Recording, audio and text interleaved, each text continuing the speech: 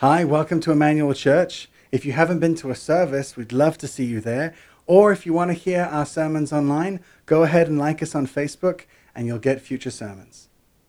With regards to what we're doing with our preaching series, we're looking at the whole thing about membership. And just as a reminder, this has been a request, if you like, from the congregation, from you guys. We want to be and know what it means to be a member. We want to feel more of that sense of ownership of this church. You know, we are the living stones. We are the body of Christ. We want to serve and minister in Jesus' name. So, this morning, what I'm going to do, this is, if you like, the last part of, it's like a 3-part series of membership, and this part is about belonging, about our status. So what I'm going to do this morning is give a little few words about belonging, status. Then I'm going to make some reference to the scriptures from the Hebrew scriptures, not go through it step by step, but really just paint a picture what that illustrates. And then I will end by looking at some of the practical applications that Paul writes in his letter to that local church. How can we apply God's word? So, membership, belonging. Let's just pause a second. What does it mean to be a member? And of course, the last 3 weeks we began this journey. The first week was looking at the whole nature of baptism. What goes on in baptism? And of course, in baptism, we become a member of God's church. We become a member of the universal church. We're connected to God's church in the past and in the present, and in one sense in the future as well. We're connected. We're part of the body of Christ, and that was what we looked at in our second week. Through baptism, we become part of the body of Christ. And if you think about the body as a physical structure, there are different members connected together. And it's this wonderful illustration for us. Each individual of us is connected to one another. We're part of the body of Christ. We can't do without each other. We need each other. In fact, the weakest part of the so-called body is the most important, the elevated part.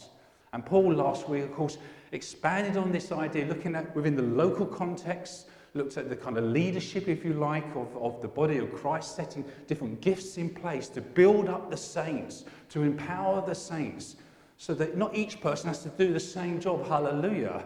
That would be a disaster, wouldn't it? So we're connected. I mean, you know, we need Mr.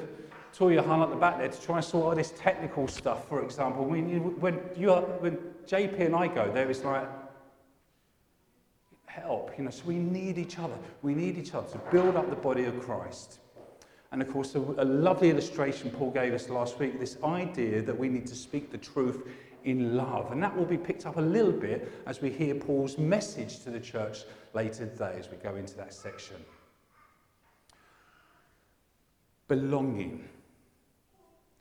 Right here in the creation, we hear this message from God. The message of belonging. In fact, what we find here in the creation story as God creates man and woman in his image to reflect who God is, we see this whole idea of belonging. In fact, this whole idea of being community, connected with each other. God, of course, God the Father, God the Son, and God the Holy Spirit. We see this kind of community in the Godhead. God the Father loving the Son, and the Son loving the Father, and the Spirit elevating the Son. And this, if you like, I can't help but dance, because there's this dance that's going on in the God, because there's constant dynamic and movement and building each other up. And because of the nature of God and the movement of God and the nature of love and who he is, he has to create. It just cannot be contained. It's like, I have to create. I want to create. And so we have this picture of man and the whole creation story, of course, leading up. And here we have, then the Lord God said, it is not good. Now, all, of course, for the creation story, we've got this build-up. You know, he creates and he says, it is good. He creates and it is good. And he creates man and he says, it's not good that man should be alone. You know, he cannot be alone. He needs someone to complement him. Of course, here we're talking about the creation story. Man, Adam and Eve. You get the dynamic, and Eve being created from the rib of man. But it's a much bigger truth. The truth is mankind, humanity. It's not good for humanity to be alone. We need each other. We reflect God's image in each other. We're connected. Our sense of belonging is so often found by being part of this community. We were created for relationship. We were created to live in community. One of our members said to me the other day, we were talking about baptism. He said, "I just love this church so much. I just feel it's like my family. I just feel part of a community, that sense of belonging." And I pray, as you guys come in here and you say hello to each other, that's like, oh, it's good to be with family again. It's good to be connected again. I'm not alone, hallelujah. We are this community, this body of Christ. And this is the heartbeat, the very desire, the design of our Creator God, that we need each other. And what about this church? And let's look at it at a local level. I mean, look at you. Have you looked around recently? People from all around the world, all different shades and colours and ethnicity, locals and internationals, Jews and Gentiles, together as a community, together as this body, reflecting the diversity of our God, the creativity of our God. Each one of you just radiating this creativity, connected. You're not alone. We're together in this. And sometimes there might be some people that you find a bit more difficult. You know what? We're together in this. And sometimes those relationships are the good ones, because that's where we've got to work at it. Work together. Work for this unity. We were created to live in community. And as we begin to focus about Emmanuel Church as this community, of course we have our kind of special identity in one sense because of where we're located in time and space. But here we are, Emmanuel Church community. And if we think about the opposite, let's just imagine for a moment, and I'm going to use Mother Teresa as an illustration, because most of you've heard of Mother Teresa. She was an incredible woman who gave up her life to serve the poor in India, created this community of sisters, of nuns, serving the poor and the needy. And when she would reflect upon especially the Western society, what she said was the greatest need was not the need of poverty, but actually this problem of loneliness, of disconnect, of not belonging. Loneliness and the feeling of being unwanted is the most terrible poverty. It goes completely contrary to God's design. It's not good for man to be alone. And if you're lonely, and some of you might experience or have experienced that loneliness, it's so painful. That sense of not being connected, not feeling loved, not feeling wanted. It does something to the human spirit. It begins to crush us. And I look back in my life, before I was married, and there was a time in my life where I was trying to connect, but there were times when this loneliness just felt so overpowering. It's like it disabled me to get out into the car and go out. But that I had to do, because when you've got those feelings, it's so important to get out and connect again, because we need each other. Otherwise, we get into the dilemma that Mother Teresa so vividly illustrates: loneliness. So we need belonging. Okay, that's my kind of introduction to the idea of belonging. Why do we choose this particular scripture today from the Hebrew scriptures? It really was as an illustration. We're not going to go through it step by step. But what we have here in God's story, the big story of God, is a people set apart. And we have here a people of Israel. And it's interesting because the people of Israel, Am Israel, or B'nai Israel, the children of Israel, we've got this idea of belonging. It's not the religion of Israel. It's the people of Israel. It's the children of Israel. It's relationship. A community in relationship. Next one, Ben. So let's look at this community. And of course, we're just making a kind of, if you like, painting an overall picture here of this community that God has set apart. Let's look at them. So first of all, we've got Abraham, if you like, given the promise of community. The promise that he would be this rather elderly gentleman the father of a nation, but also the father of many nations, this promise of God. You know, your descendants will be like the grains of the sand on the beach and the stars in the sky. This is the promise to Abraham to be the father. Let's look at this. So with the promise, then we have the sign. And he said that a sign of this is, on the 8th day there will be circumcision. And this sign of circumcision is a reminder that you are set apart for me. This is a sign of the covenant, the sign where we're connected. I'm committed to you, God says. And this is a sign to remind you, I am 100% for you. And it's a sign within the family of Abraham, and then of course as it was with Abraham, Isaac and Jacob, and we've got this development, if you like, where it becomes a family, that becomes a tribe, that becomes a nation, the nation of Israel, the people of Israel. And of course then God gives this people group the Torah. He gives them the means in how to live as a community. In that sense, it's not a religious book, because we can get a bit misunderstood. It's a way to live. The Torah is a way to live. How can we connect with each other? How can we be with one another? The Torah is giving us the living example of a community that has a calling, that has a promise, that has a sign to be a light to the nations, to reflect the reality of God, this relationship with God, how to live through the whole world. That's the destiny, the call of the Israelites, the Hebrews. And of course, as this community, it needs its place of worship. Now, without going into all the history, of course, we're thinking about the Torah with Moses, and then we've got the tabernacle, which later becomes the temple. We've got a place of worship. So this community, first and foremost, has to have a connection with the great God, the Creator God himself. And in this, Shema Israel, you've got this whole kind of summary, Hear, O Israel, hear, O Israel, hear, O Israel, the Lord your God is one God. And Jesus kind of brings it all together. He said, and you're going to love the Lord your God with all your heart, with all your soul, with all your mind, with everything that is within you, and then love your neighbour as yourself. Can you see this connection? So we have this connection with the worship of God, and this connection as the community of God. And of course, as all communities over time, they develop some traditions, a way of identity, and there could be more in that. You might just about see that. What I've done there is created a box around that.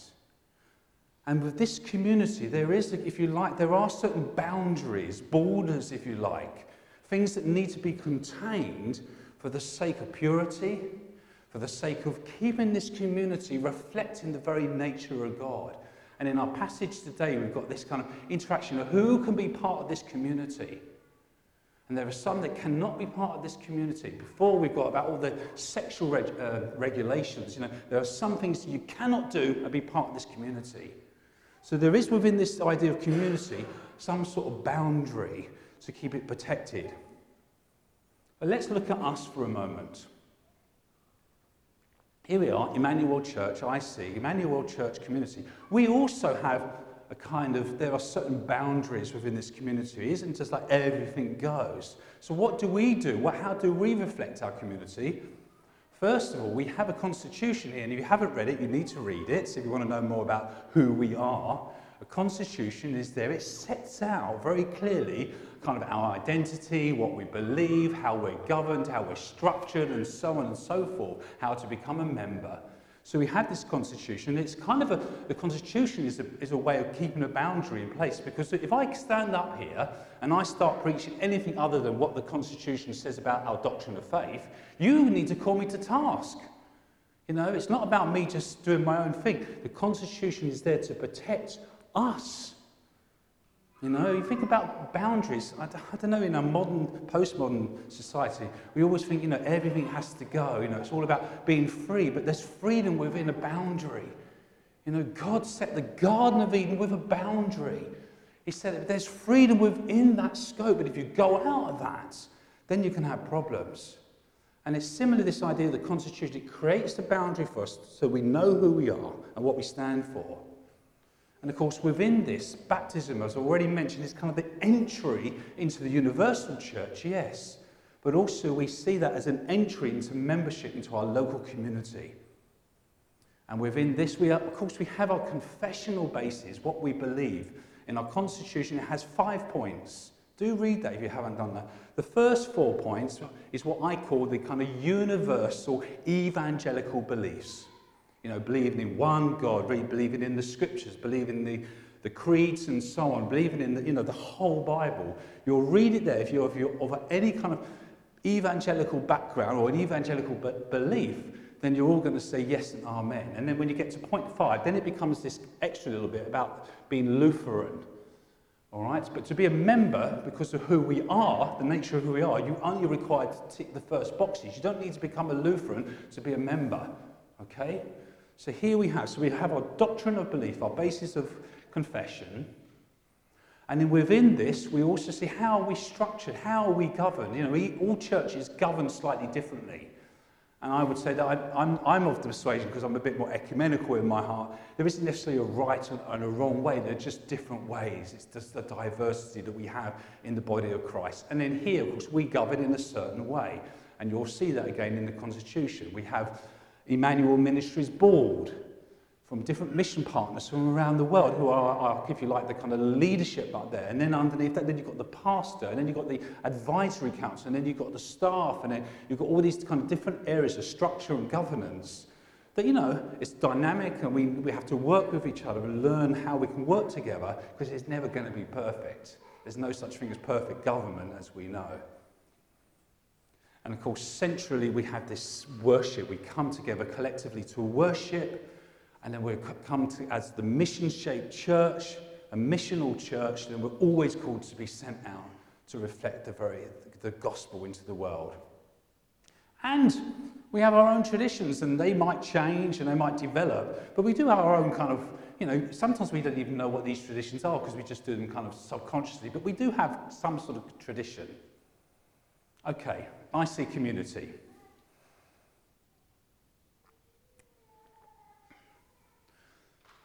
What I'm going to do now is I'm going to focus on the scriptures of Paul and kind of apply it in a very practical way. And I'm just going to do this very quickly. So we've got, first of all, we need to look at prayer. I'll do this really quickly, Ben. We've got to declare the mystery of Christ, walk in wisdom, and be gracious in speech. So that's kind of the applications. So let's look at the scriptures. Last week, Paul reminded us in Paul's letters there's really good theology. And then at some stage, there's this change where he says, right, okay, this is the doctrine, this is how we should live, this is how we should understand. And then it's kind of the question of how we should live. You might call it practical theology, the outworking of our faith. All right, so here we've got this, if you like, this switch in Paul's letter. And it's written, obviously, to one particular church, a local church. But I believe this is absolutely 100% applicable to all churches around the world. So let's just look at that as we try and apply Scripture to our daily lives. It says, masters, treat your slaves justly and fairly. So it needs to be just and fair. Knowing that you also have a master in heaven. You get the connection here, you know. You need to be fair with one another. You need to be just. We have our Father in heaven. All right? And then he goes on to verse 2, and this is really where I want to focus. Continue steadfastly in prayer. Continue steadfastly in prayer. And Paul exhorts us, Scripture exhorts us to be continuous in our prayer life. And to be steadfast in our prayer life. And I don't know about you, sometimes, and maybe some traditions are more prone to this than others, we can think prayer life just needs to be this spontaneous thing.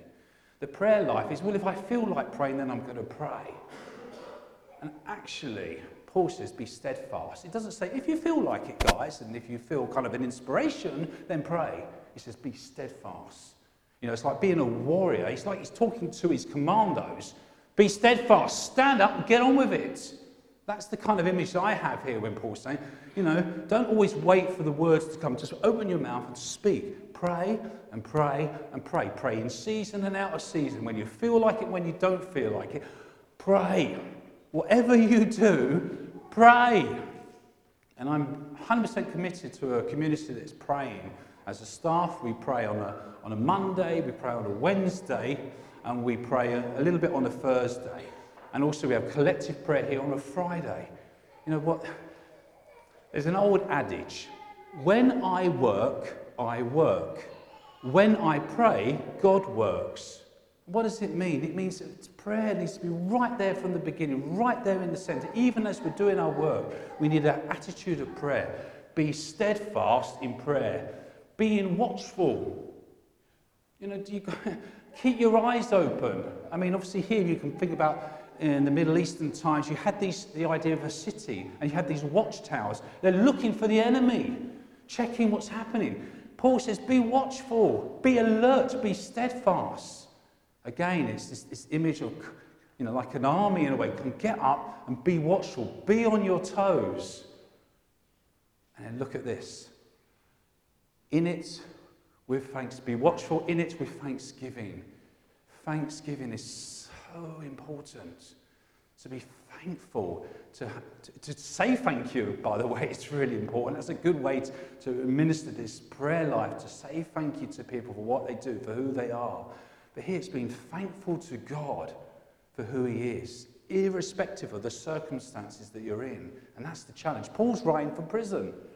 I mean, he's not sitting on a nice Tel Aviv beach enjoying the sunshine. He's in prison. And so his message is be steadfast, be watchful, and be thankful. And so it's a real challenge for us, in the good times and the bad times, to turn into a place of thankfulness, even when we don't understand, even when we're suffering, even when there's pain, to be thankful for who God is. At the same time, pray also for us. So being thankful, praying to God, but praying for the saints, praying for those who are working. Pray for us. And so it's what we call intercessory prayer. It's not just personal prayer, it's intercession, it's work.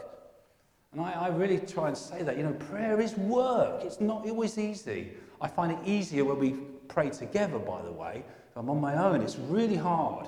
And I'm sure most of you would say, yeah, I agree with that. But when I'm with someone, it's like, I don't know, when you're training, going to the gym, and if you know that so-and-so is going to be there, you've made an appointment, you go and, I don't really want to get up, I don't want to go train, I just want to sit and watch Netflix and, I don't know, just relax. But you get out, and then when you train and you're with someone, you now feel better afterwards, don't you?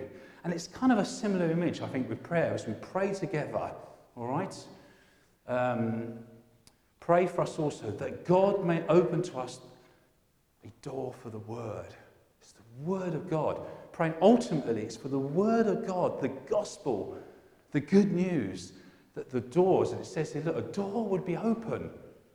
You know, we had when we first came here, we had a real thing with the children's ministry. We got everything set up with the children, and then as a church, we committed ourselves to pray for families to come. And we prayed, and there was no families, and we prayed, and then maybe there was one family, and we prayed, and we prayed, and we prayed. And that's where we need to be, praying, even if we can't see the results straight away, praying that doors would be open to declare the mystery of Christ, the mystery of the gospel. The eyes would be open. The people would become born again into a living relationship with God, the mystery of Christ. We need to be praying for that. And he says, look, on account of which I am in prison.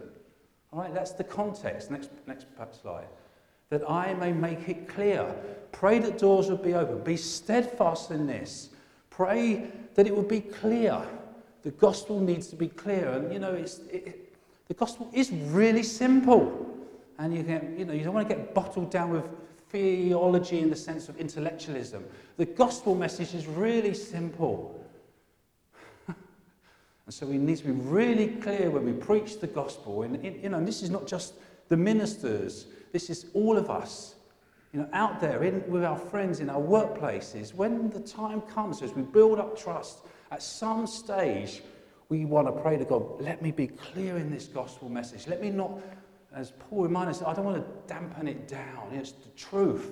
It needs to be spoken. In love, yes. But it's the truth that needs to be spoken. Let it be clearly spoken. Where are we? Clear, which is how I ought to speak. Walk in wisdom towards outsiders. And, it's this Hebrew idea, when wisdom is You can't, words are connected with good deeds. There's no way around it. It's a living example. You need to walk means to do good deeds, to be a good example. Walking wisdom towards the outsiders, for where you are, the people around us. Making the best use of time. Thinking strategically, is this such a good use of time or not? This person, is this a good idea for me to invest time in this person? Always, let your speech always be gracious. Again, Paul touched on that last week. The idea of grace, speaking truth in love. It needs to be gracious. We've got a God of grace. We know what grace is. Let's try and be gracious to one another and those that we meet. And I'll be honest, there are times, I can be you can just react to a certain situation, what someone said. You just want to, fire back. And sometimes I say, Lord, help me to react graciously, not just reactively. Help me to, how would you react? It's like, just breathe, think about it, and react graciously to one another. Seasoned with salt, of course, salt was how you seasoned your food. It's how you, it was it's a preservative of the time. It's obviously, as it is today, it's a spice that it livens up things. So it is this sense of, as we speak, be seasoned with salt. It's kind of like spice it up a little bit, there is kind of lightness as well. And the gospel of Jesus Christ, it's like, it's alive, it's seasoned with salt. It's to be spoken with this, so that you may know how you ought to answer for each person. So some really practical stuff Paul gives us as a community is so relevant for today, for Emmanuel Church. Let us be people who speak the gospel, who are seasoned with salt, who are gracious with each other and gracious to the world in which he calls us to. Amen.